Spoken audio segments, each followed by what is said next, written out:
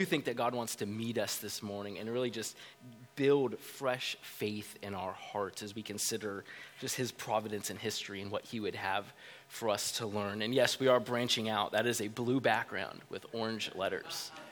So we are grateful there. Well, church, let's pray together as we start. Oh, Father, Lord, we give you thanks for the work that you did. Lord, for the work that you've been doing throughout all of church history, but particularly this morning as is appropriate. Lord, we give you thanks for the work that you were doing, Lord, in your church 500 years ago to bring about this Protestant Reformation. Lord, we pray that as we talk about that this morning, Lord, that you would, as I said earlier, just build fresh faith in our hearts, Lord, that we would just leave encouraged by your love and your care for your church, and Lord, in everything that flows from that. So meet us this morning, we pray. Amen. Amen. Well, as Tab said, this Tuesday, October 31st, marks the 500th anniversary of the Protestant Reformation. That's the day, as he said, that kind of was the tipping point for the starting of what we now call the Protestant Reformation. That was the day where he nailed his 95 Theses to the door of Castle Church in Wittenberg, Germany.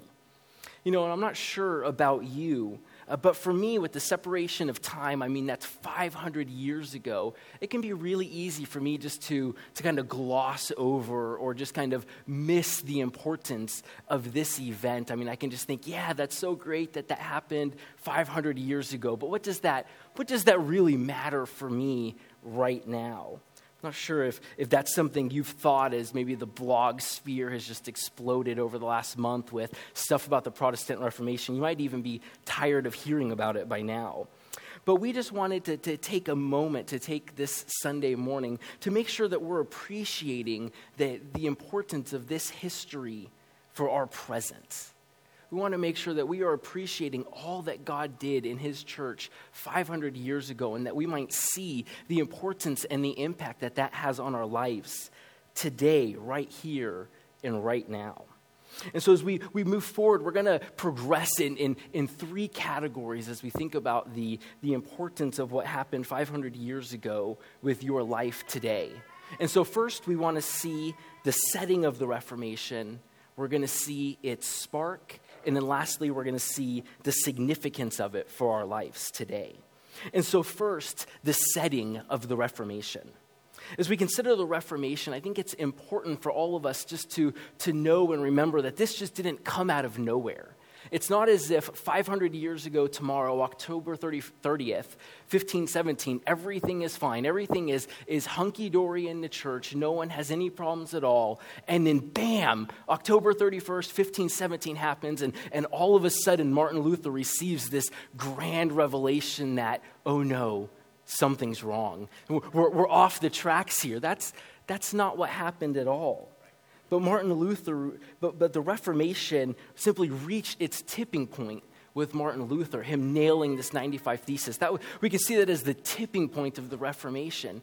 But in reality, for at least 125 years before Martin Luther would even think about writing his 95 Theses, there had been voices calling out for reform from within the medieval Catholic Church.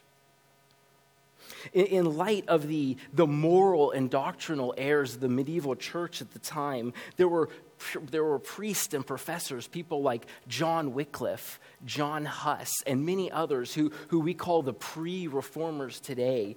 There were many of them who were crying out for reform from within the church as they longed to see their church return to the glory or their ideal picture that they would have seen in the New Testament times.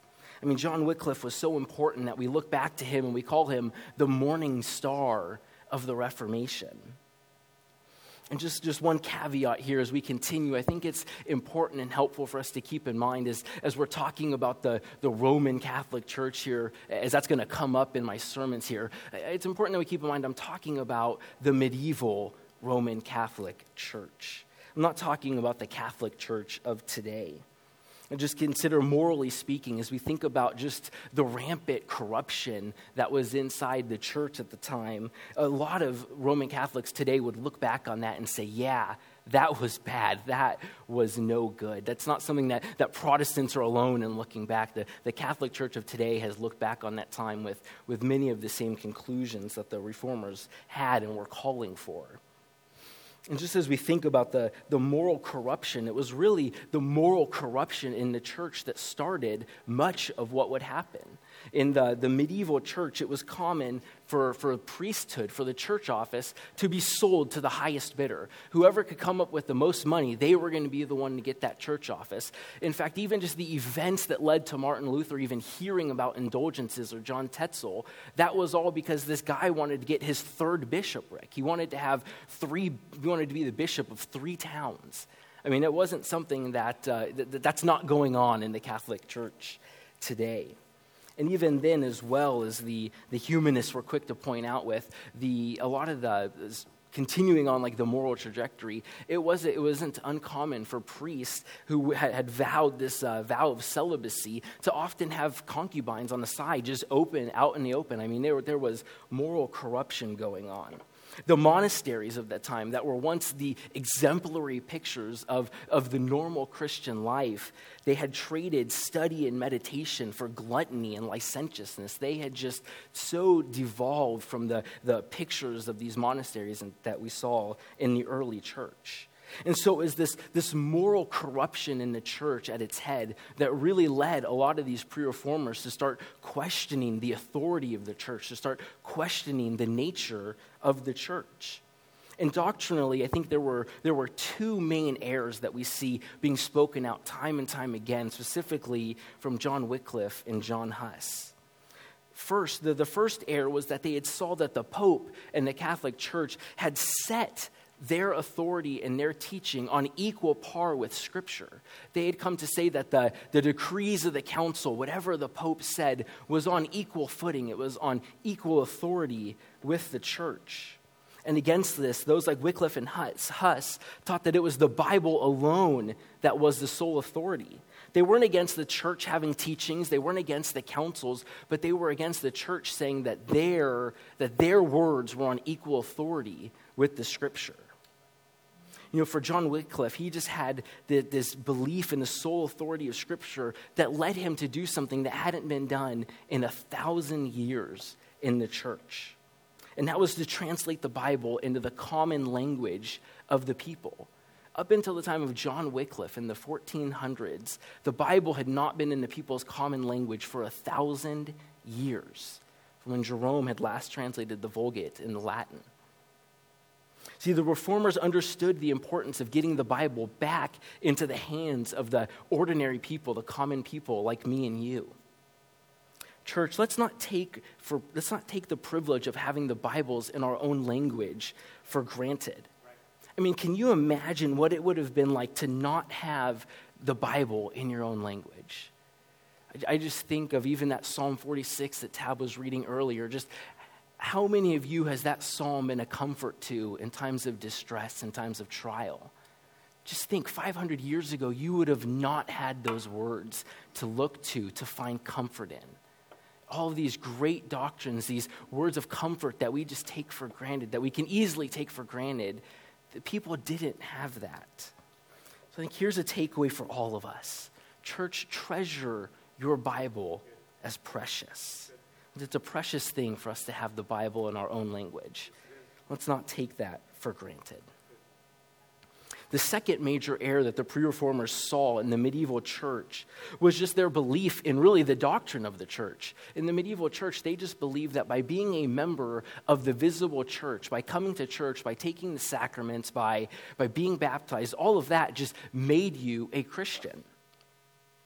You see, the church had come to believe that through its exercise of the sacraments, these are the practices that are meant to remind us of God's grace. Here today, we look at the sacraments in our church as baptism and the Lord's Supper, these things that He's given us to remind us of our great salvation.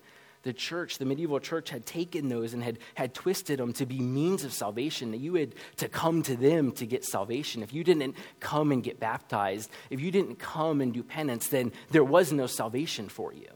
And so they had come to see themselves as the grantor and the guarantee of your salvation. And especially this was true for the priests and the other church leaders. They just believed by being this priest, by being a bishop, you were guaranteed salvation. But Wycliffe, and especially John Huss, they just rejected this teaching outright. They stated that even the Pope himself had no guarantee of salvation just because he was the Pope. You can imagine how well that went over.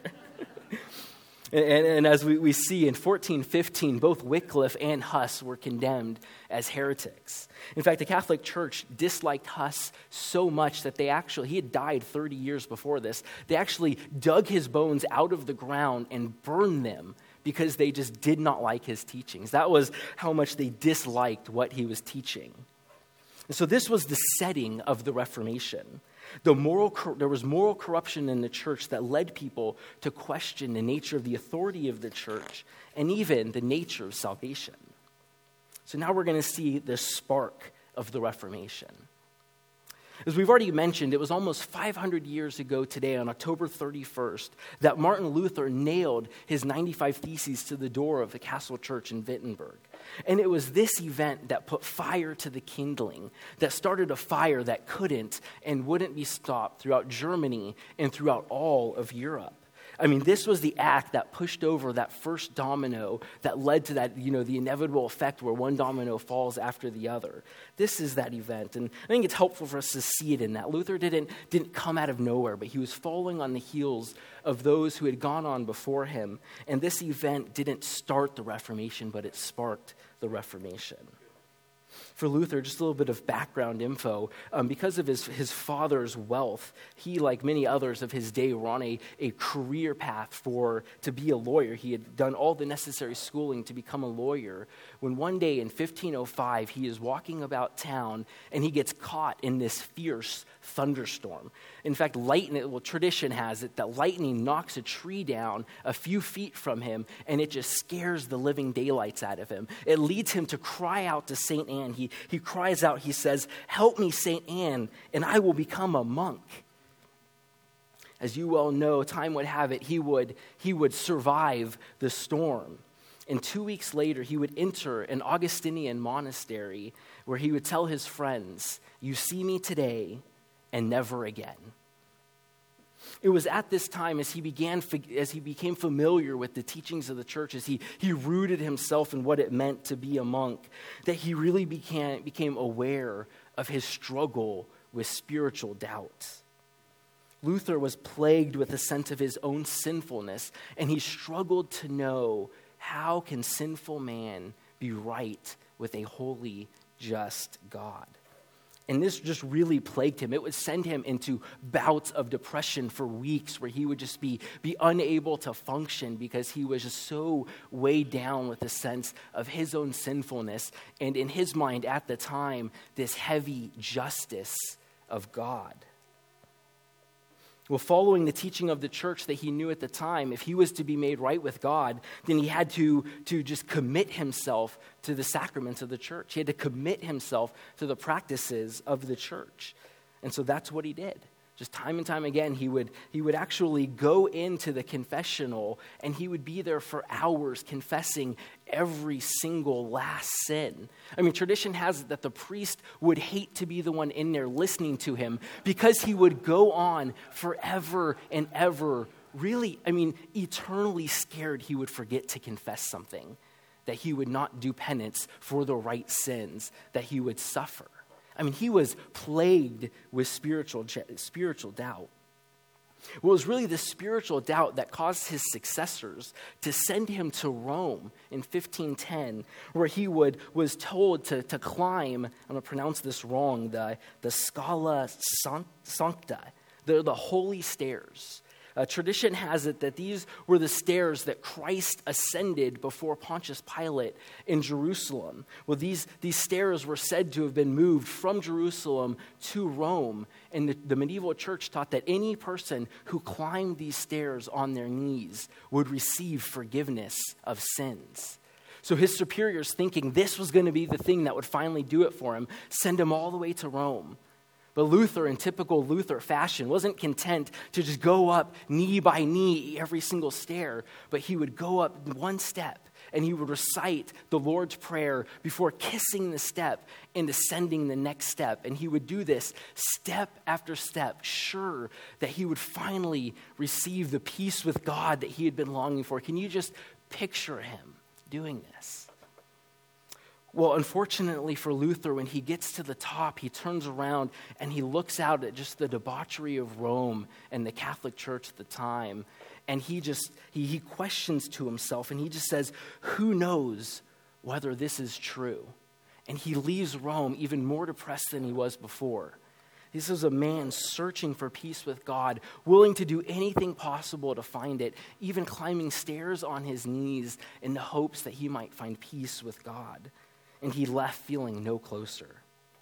It was after this experience that he was given a teaching position in Wittenberg that would send him from where he had been before to Wittenberg, where he would teach in the University of Wittenberg until really his dying day.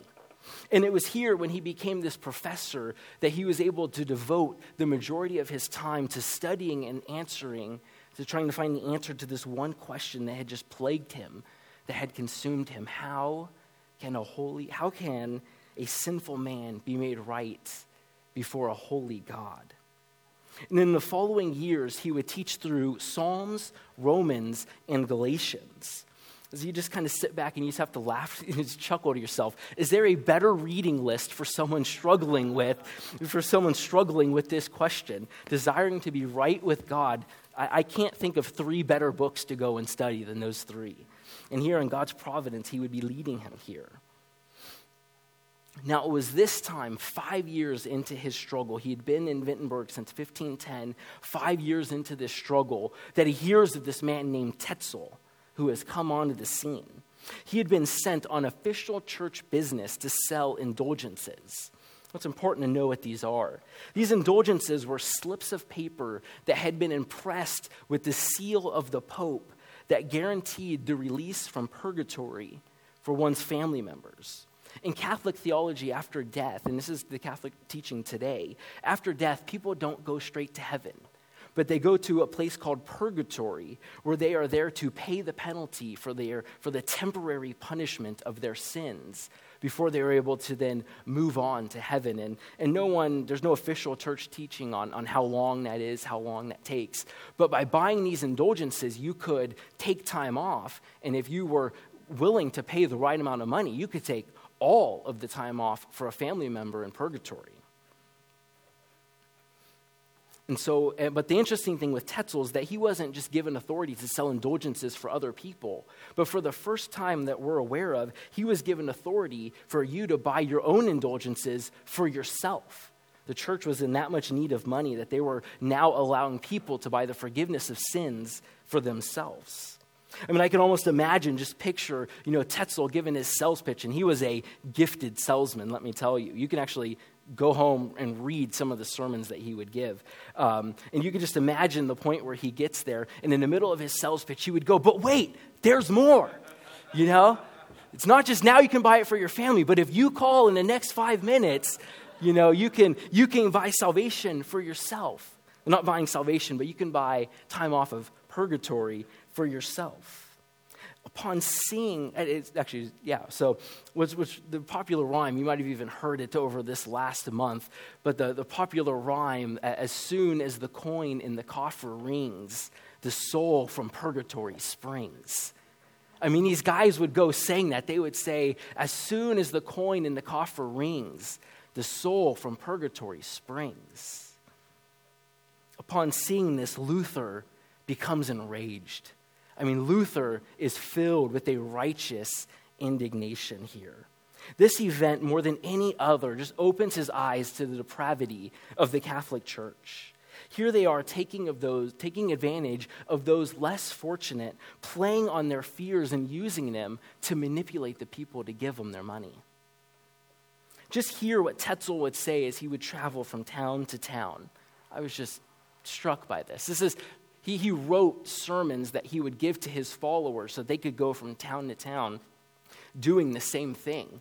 And here's just a snippet from one of them. He would say, friends of this town, You have heard how your loved ones suffer in purgatory. You have heard their cries. The flames have reached up and licked your very own boots. How shamefully you go about your business. You spend your money on every little trifle, and oh, how your loved ones suffer. Imagine what it would have been like to hear this. Put yourself in their shoes. Here you are being told that your loved ones, Aunt Sally and Uncle Joe, they are suffering in purgatory. And now for the right price, you could free them and guarantee yourself that you would never experience this. And as the money would pour into the coffers from those less fortunate, as they were being taken advantage of.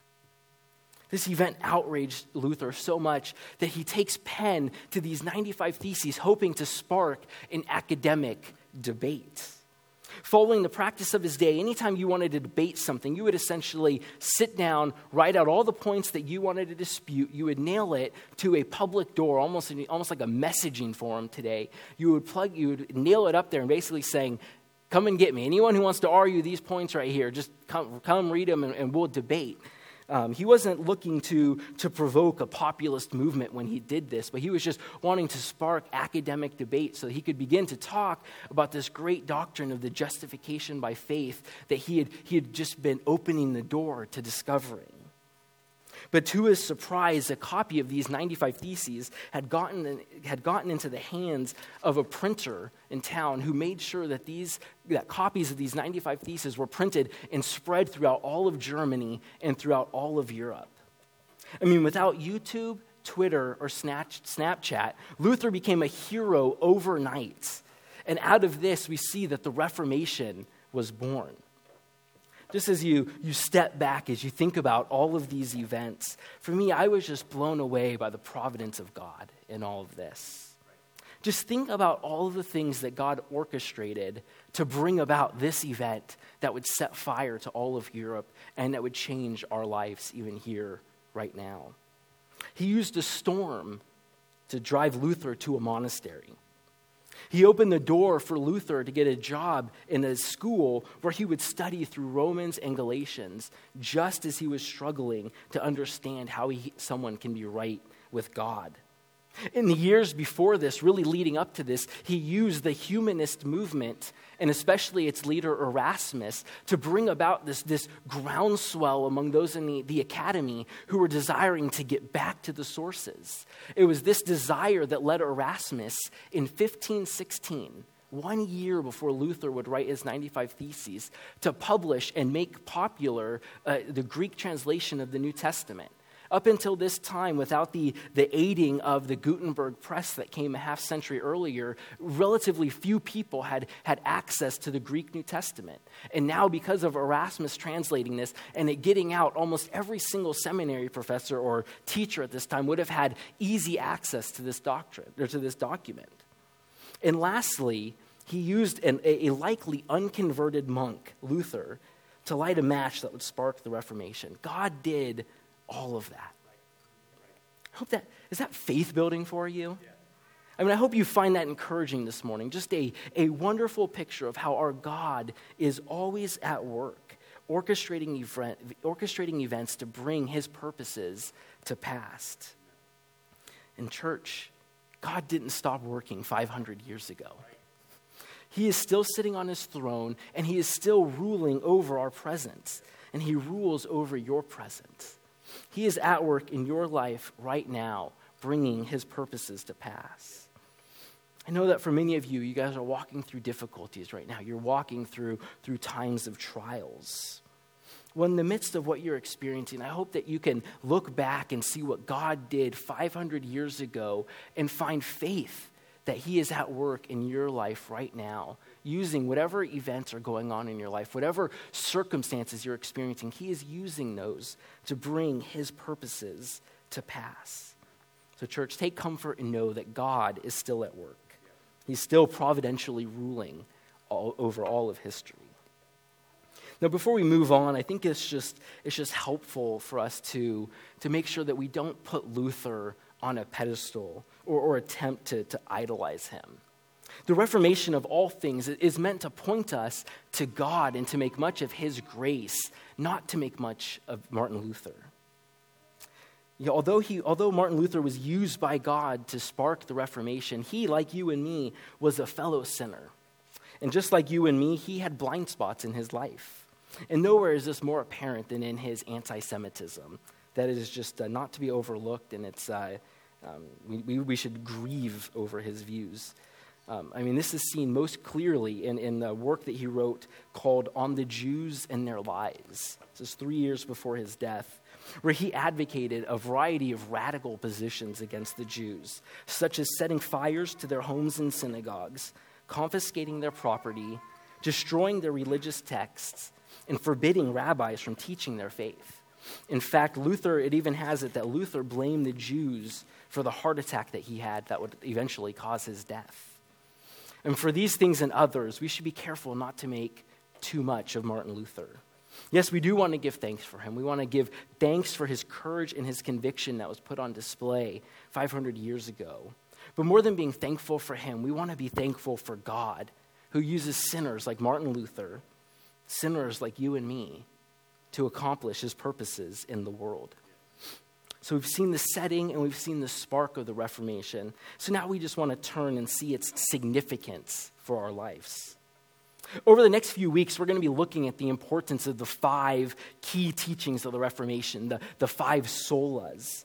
And so we're going to touch on the impact and the importance of all of those. This morning, I wanted to draw our attention to 2 other applications of the Reformation to our lives. And it's how we think about the church and how we think about ourselves.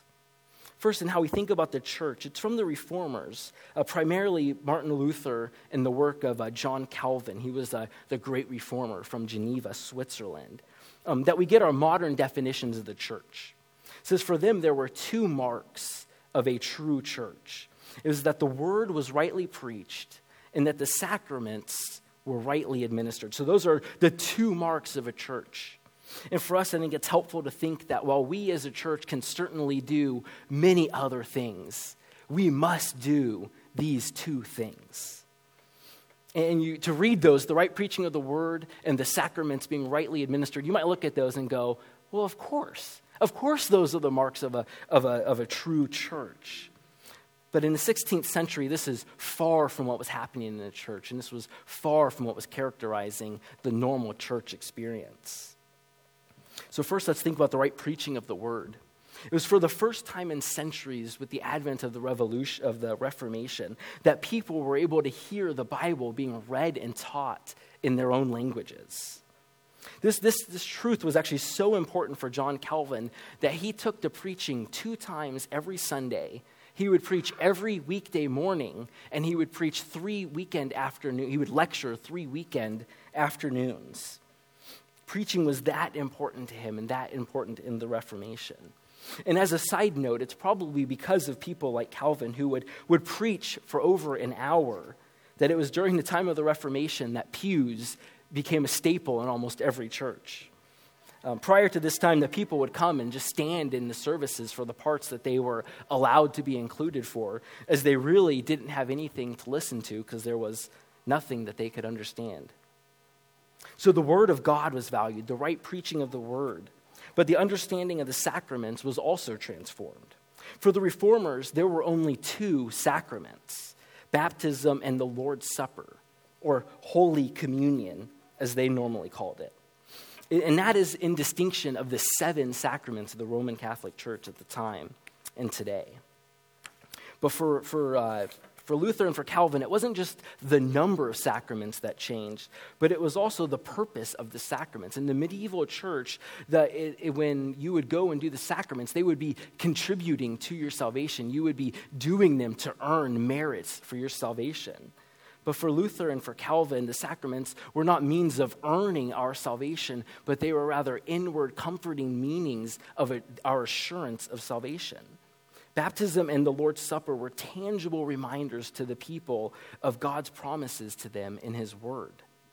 And so practically speaking, because of the Reformation, as we come and gather together each Sunday, we take communion in both kinds.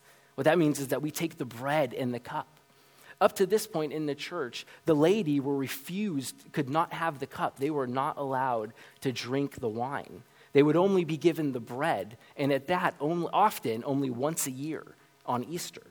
Some cities did it different, but for most of the people's experience, they would take communion once, and even at that, it wouldn't be both kinds. It would be just the bread. But for us today, as we gather together, we receive the bread and the cup, and we can give thanks, and we can remember what God has done because of the Reformation. And perhaps the most dramatic change, it's not a mark of a true church, but I think we all appreciate that the most dramatic change to take place in the church services and in how we understand church is in the return of congregational singing to church. Prior to the Reformation, people didn't sing to church. You didn't come to church to sing, mostly because the people couldn't understand or speak Latin. I mean, can you imagine coming to church and not singing? For centuries, the normal person would come to church and just be a passive spectator as they would listen to the priest and other learned people chant in Latin and other languages that they didn't understand. But Luther, who wrote a number of great hymns, including that one that we sang earlier, he loved music. In fact, he said at one point to say that music drives away the devil and makes people happy. It's how you view music. It drives away the devil and makes people happy. And Calvin, too, loved singing so much in his church that he prioritized the creation of the Genevan Psalter soon after coming to power in Geneva. And so we see that the significance of the Reformation first in how we view and understand church. But secondly, and perhaps more importantly, it changed how we view, how we see ourselves. And this is in two ways. First, in Luther's teaching on the priesthood of all believers. In the medieval church, there was a very clear separation between the people and the priests, between the priests and the clergy and the laity. They had a very strong distinction to them. But for Luther, as he was able to read his New Testament, he just became convinced that there were not two classes of people, the spiritual and the common, but rather because of the work of Christ, all Christians are part of the royal priesthood, as Peter said in 1 Peter 2. Looking to other passages like 1 Corinthians 12 and Ephesians 4, Luther taught that God has given every single Christian gifts to serve one another for the building up the body of Christ. No longer were the priest and the clergy the ones who would be actively serving in church while we just passively showed up. But no, for Luther, every Christian was called to serve one another and to mediate God's presence in the world. And this teaching was absolutely transformative at the time of the Reformation. So do you guys see yourself as a priest? I know it can be an odd question. I mean, we don't use the word priest very often, and we're probably against saying the word priest. It probably spokes negative emotions for us. But I think it's an important question for us, because it helps us see that the work of the ministry doesn't belong to the pastors alone. The elders of Grace Church are not the only ones who are called to the work of the ministry. But Luther would have us see that God has called and gifted each one of you to serve one another in the body. God is building his church as each member does their work to build up his body.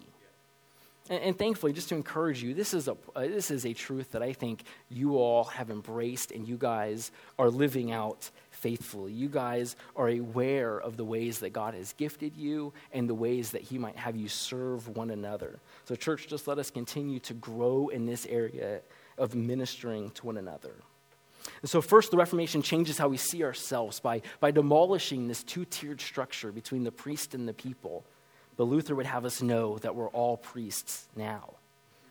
But secondly, it changes the way that we see ourselves, particularly when we think about our vocations or about our callings that God has given to us. It was during the Reformation that the sacred-secular distinction was torn down also. At this time, there was viewed holy work and there was just common secular work. And if you weren't a member of the clergy, the work that you did wasn't holy, it wasn't important. But for Luther, he just made these pithy sayings here where he would say that the baker, the farmer, and the candlestick maker, the work that they did was just as holy as the priests. Calvin would say that the work of the baker, the priest, and that proverbial candlestick maker was actually more important than the work of the priest because they were at work in the community serving one another, tangibly dealing with the elements of God's creation. So there was no longer, the holy work was no longer restricted to the clergy. Is that how you see your work now? Do you see your vocation and your work as holy, as Luther would have it? I know that for many of us, it's hard as we think about our work just to consider how in the world could this possibly be considered holy. I'm just mindful of Donna at home struggling with 3 kids and how she can just think, how in the world is anything that I'm doing here holy? Maybe as you go into your office and punch the clock from 9 to 5, you're just tempted to think, what is going on here? I mean, perhaps you're tempted to think that the work you do here on Sunday mornings or going to Bridge of Hope, the work that you do in your home group or in the youth group, you're tempted to think that's more important than anything you do to earn an income or to maintain your household. But it's at this point that Luther would remind us that we don't need to leave our jobs or our homes to go to the mission field or the monastery to serve God. Because for Luther, all of our work was holy. Because in all of our work, we have the opportunity to reflect our Creator who has gifted us and called us. And we're given the opportunity to love our neighbors. And because our work is an example to reflect our Creator, to love our neighbors, just think of the few examples that Luther would give. He would say that a mother provides food, clothing, and a well-kept home for her closest neighbors, her children and her husband. The cobbler. He would say that the cobbler does the holy work because the cobbler provides quality footwear to his customers and a reasonable living to anyone that he might employ. The farmer, likewise, he supplies food for the entire community. The blacksmith forges tools that will enable his neighbor to work efficiently and effectively. Included in this, he says that the pastor provides spiritual sustenance for the men and women in his congregation. And all of this is to be seen as holy work. And surely to this list, we could add the engineers, the scientists, the military service members, the police service members, whatever you guys are doing, whatever calling God has given you, add that to the list. And that is a holy calling because in that you can reflect your Creator who has called you and gifted you, and you can love and serve your neighbor. So we tend to, and that was just transformative. That would not have been on anyone's radar. In fact, the stay-at-home mom, to talk anachronistically, or you know what the word was, or whatever they were doing, they would look back on that and they would have felt confined. They would have said, like, I am a lesser person because I am not serving in the clergy or because I am not serving in the monastery. But into this, Luther just blew up that dichotomy and just gave them meaning and purpose in their life by showing them that no matter what they did, they were serving God and reflecting Him to their neighbors. So just let that build your faith. I think that we can tend to think that God calls people only to special tasks in spectacular ways. And it's true that God does do that sometimes. But I think we also need to hear the quiet call of God in the ordinary, to hear Him speak to us in the day-to-day circumstances of our lives. For there, God is calling us to serve. Just listen to what Calvin has to say about the importance of all of our work. He says that no task will be so sordid and base, provided you obey your calling in it, that it will not shine and be reckoned very precious in God's sight. Let that land on you. Your work is very precious in God's sight. No matter what God has called you to do, and certainly it looks different for everyone in different seasons, but whatever God is calling you to do, it is very precious in His sight. As we leave here this morning, as we head off to whatever God has called us to do, and it's going to look different for each and every one of us, just know that you are performing a holy task because of what God has called you to do. So now all of us do all of our work before the face of God.